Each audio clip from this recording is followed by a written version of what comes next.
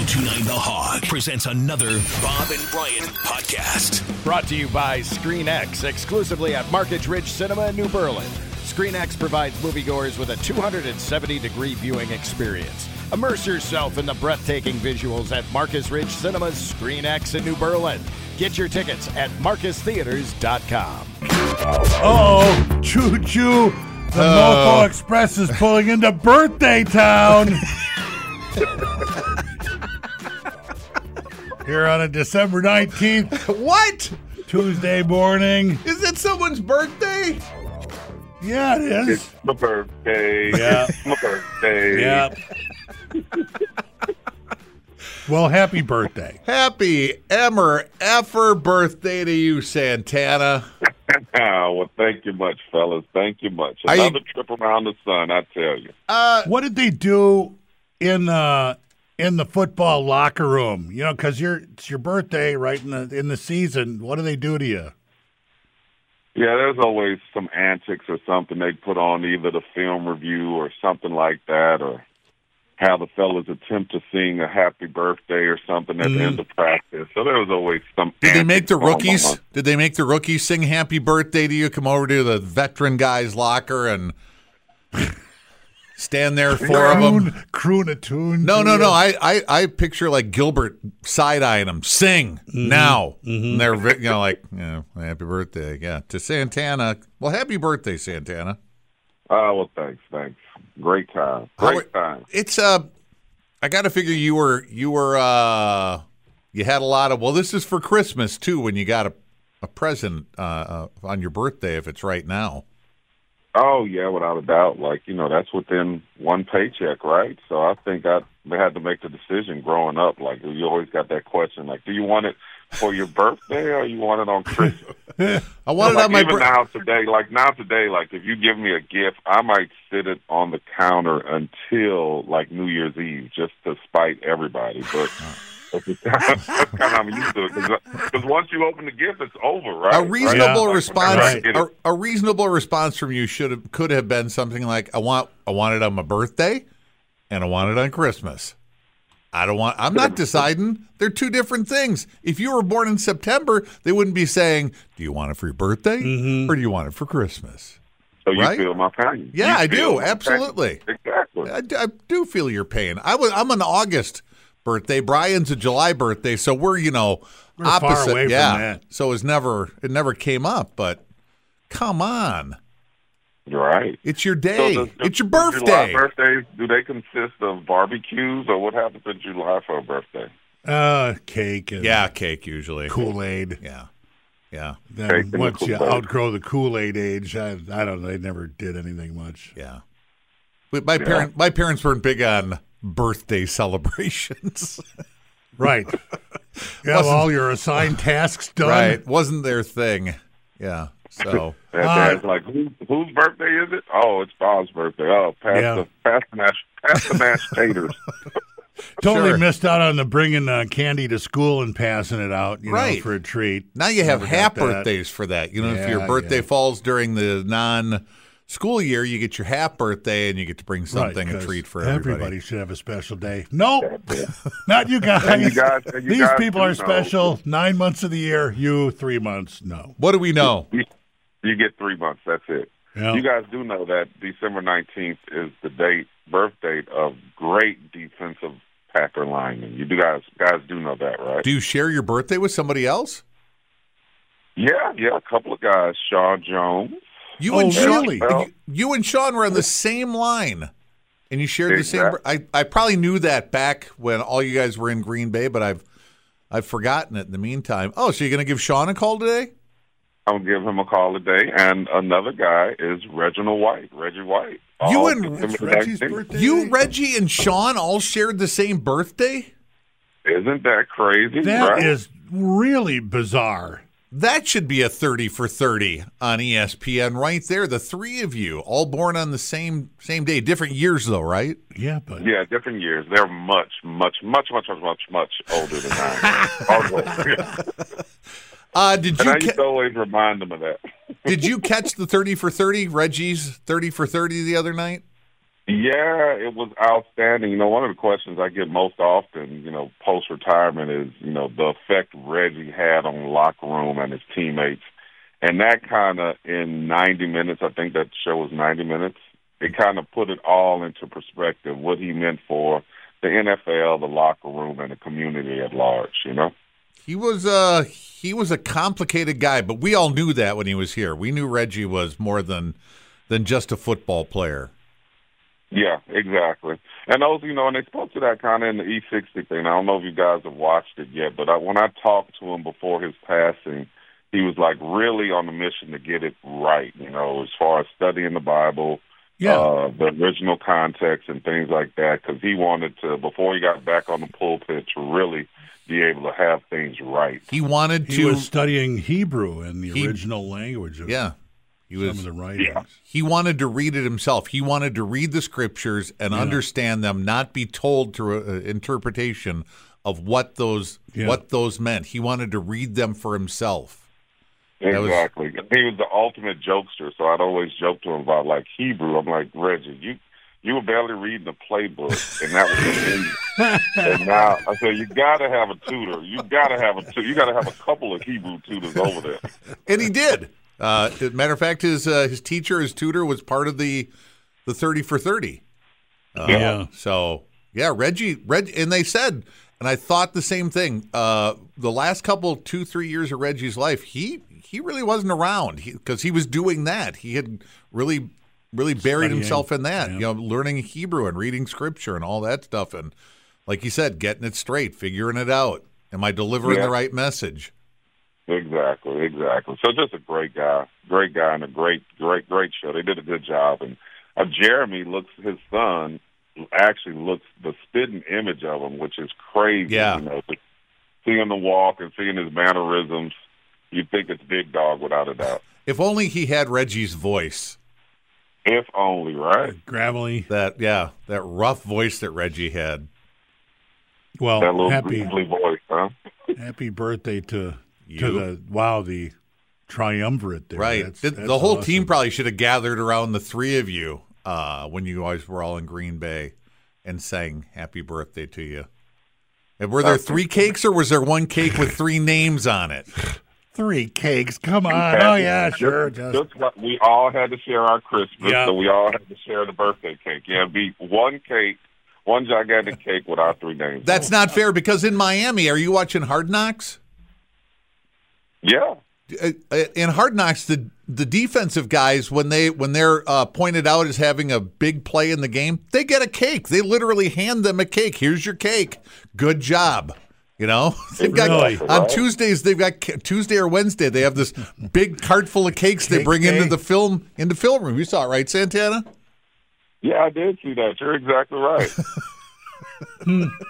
And they're I really feel jilted. I didn't think something like that. Right. Imagine if you got cakes for that big was just plays. for the defense? I think it's the whole team. It's in a film session. It could be for offensive guys and defensive guys. But, they get cakes. All right.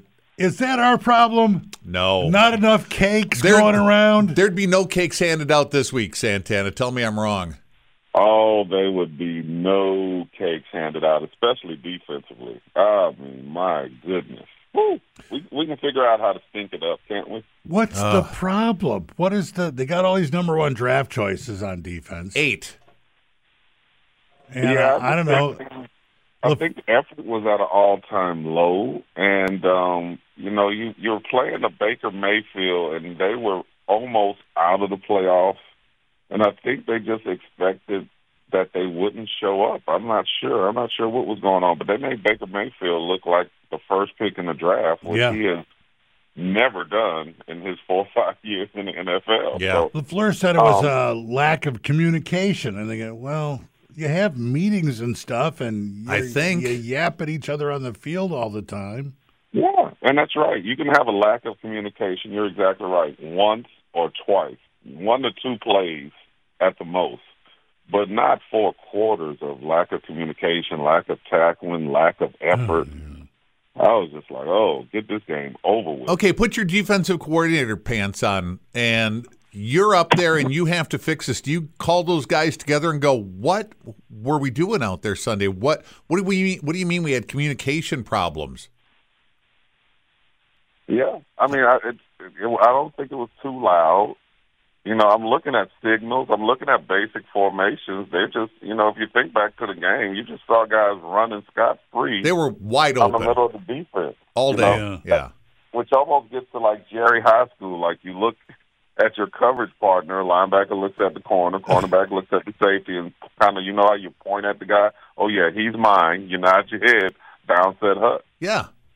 Like when there aren't guys that wide open when you're playing 5-on-5 with your buddies in the park because you all grab a guy. I got him, right? How about just doing that at the line? I said the same thing. And I said, I've seen 7-on-7 games at the YMCA that do better jobs of coverage. Yeah, it was. Feel like it was Godwin all day, right in the middle of the field. All day. Clunk. Yeah. All 15 yards. Clunk. 12. Who was the guy who had a total of 69 yards all season? Oh, who had like 50 on one play? I don't even remember. But that's wasn't embarrassing. A tight end, was it? It wasn't. No, as a receiver.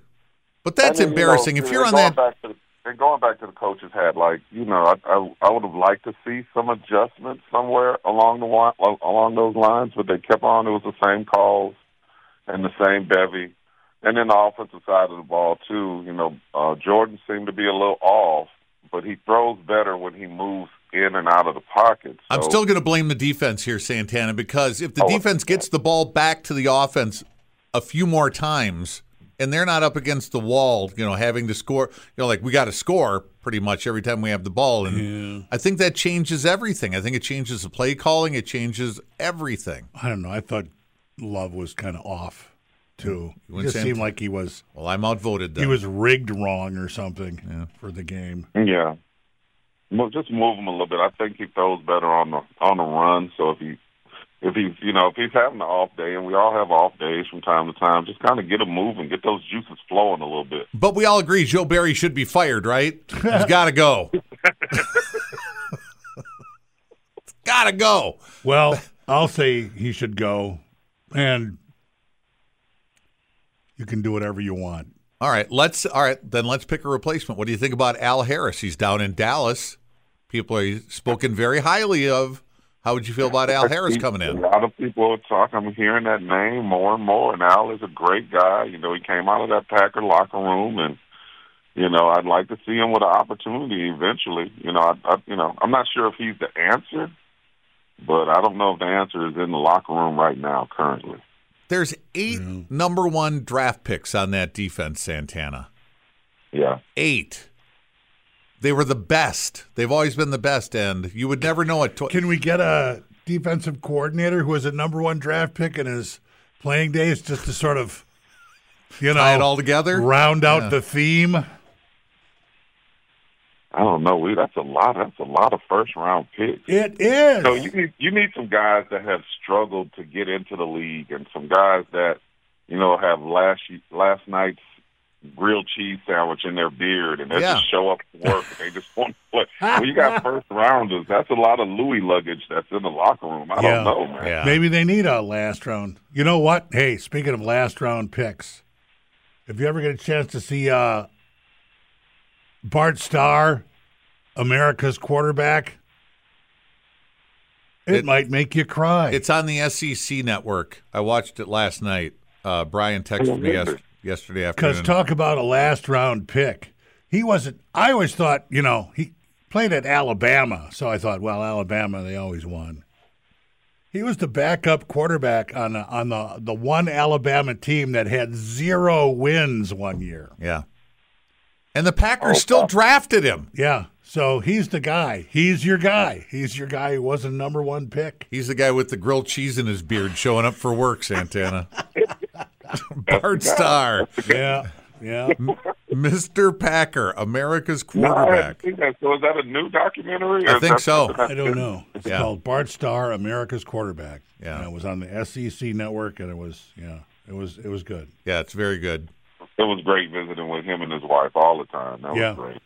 Yes, but those days are past. But I'm just glad that he was a Packer, just like I'm glad that you were a Packer and you show up here once a week and you tell us how we're going to get better.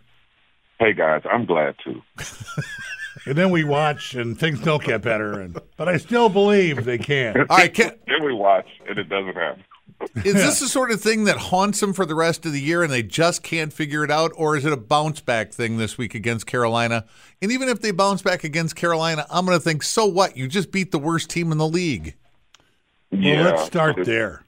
But let's not just... it's definitely better than the alternative to lose to the worst team in the league. Okay. So let's hope that we go out there and execute. And, we just want to feel good about, the last half or the last part of the season, right? So if we can just get a win, just go win a quarter, and let's get to the second quarter and see what happens. Yeah.